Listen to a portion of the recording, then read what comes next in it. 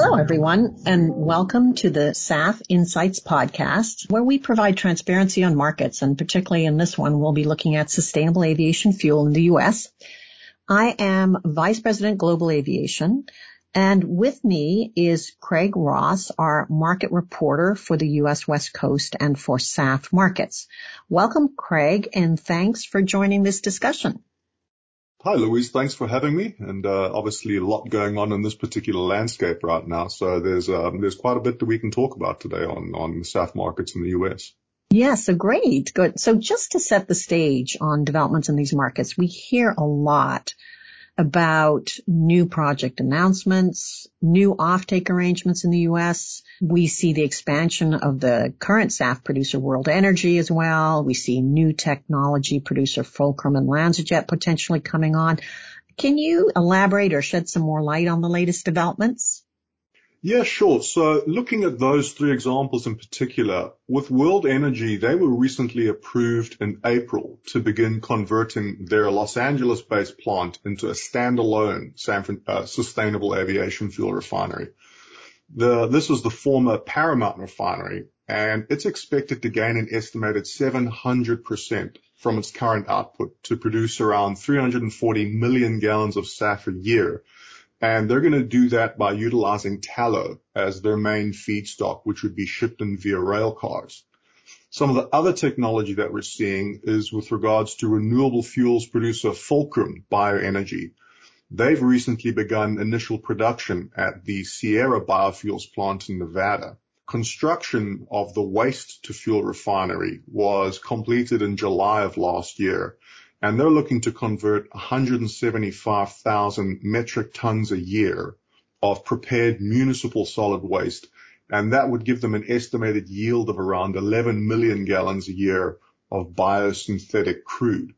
That crude would then be sent to Marathon's recently converted renewable Martinez refinery.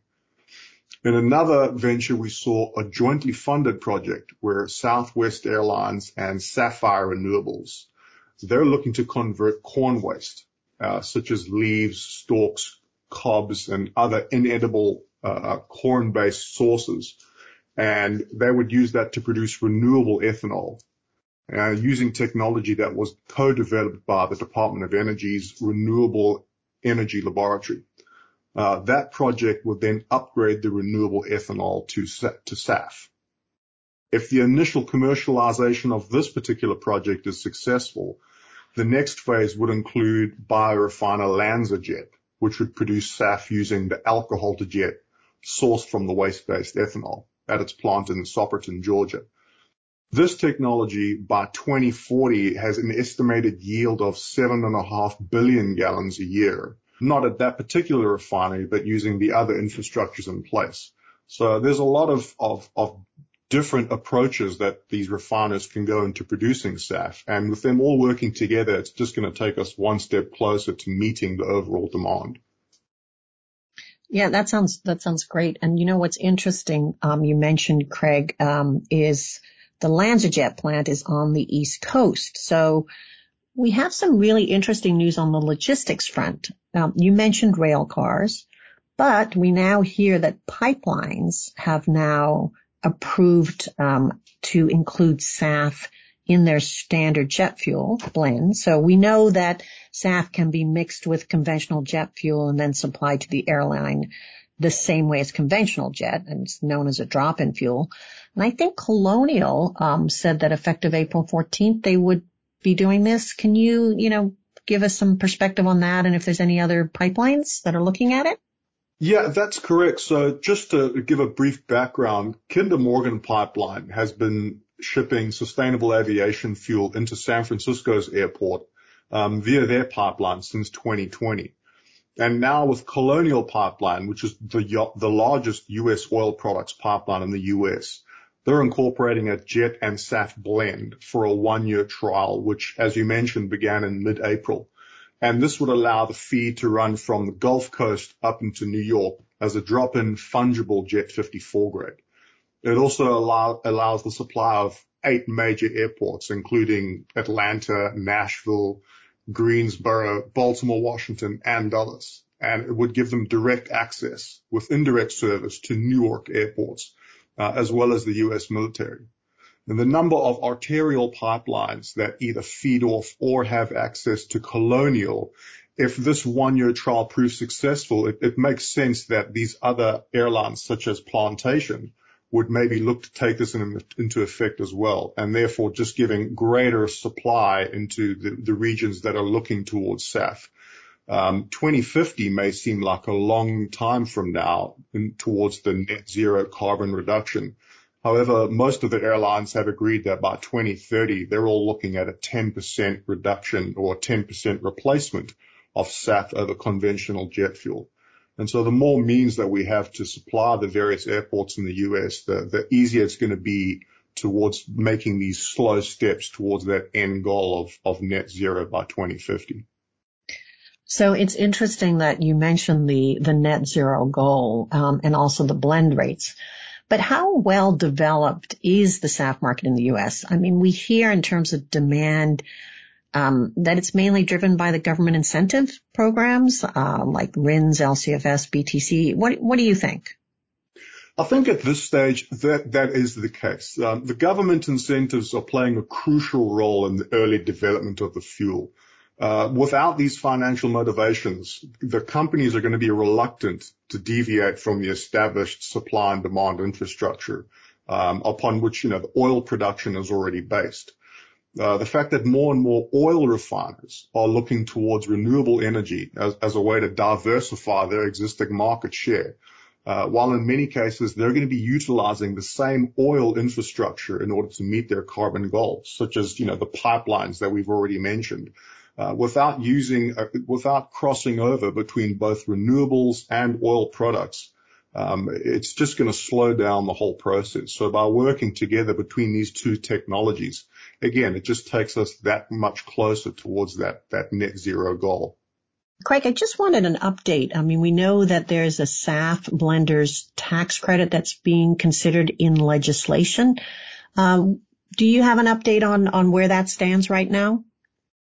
So while it hasn't been passed yet, the most recent proposal under the House's $1.6 trillion Build Back Better Act would be the BTC, the blender's tax credit, would be $1.25 per gallon available for each gallon of SAF sold as part of a qualified fuel mixture.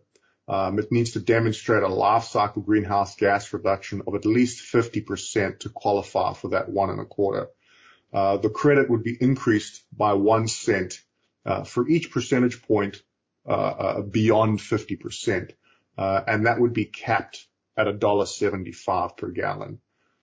It would be effective for 4 years, starting in January 1st next year. That kind of leads me to, valuation of SAF here in the U.S. and how SAF is priced in the U.S.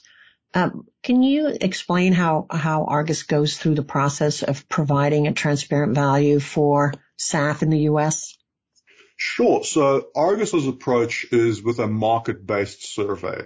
We reach out to a variety of producers and consumers to get a sense of where they're valuing it based on any kind of implied demand-based premium. The one way we can approach it just to get a starting point is to take the price of conventional jet fuel and factor in the various tax credits, such as the BTC that we mentioned, or the low carbon fuel standard, and the D4 RIN, which is the corn-based ethanol RIN credit. And by factoring in these credits into the price of conventional Los Angeles jet fuel, it gives us a starting point where we can have this discussion with our market participants and see if they maybe agree or disagree. And then we can look at, further draw on feedstocks. For example, the renewable diesel market is quite well established when compared to SAF. And by getting an idea of where these feedstocks are going to be drawing in from, the market participants can give us a sense on whether we feel that our SAF, which we use as a multiplier versus conventional jet fuel, is on target, or whether we need to adjust that to factor in these various demand. And also, when I know this is a relatively small market right now. There's a lot of developments. And so we know next year we'll see the Neste plant come on in Singapore. You mentioned the World Energy plant and their volume increases.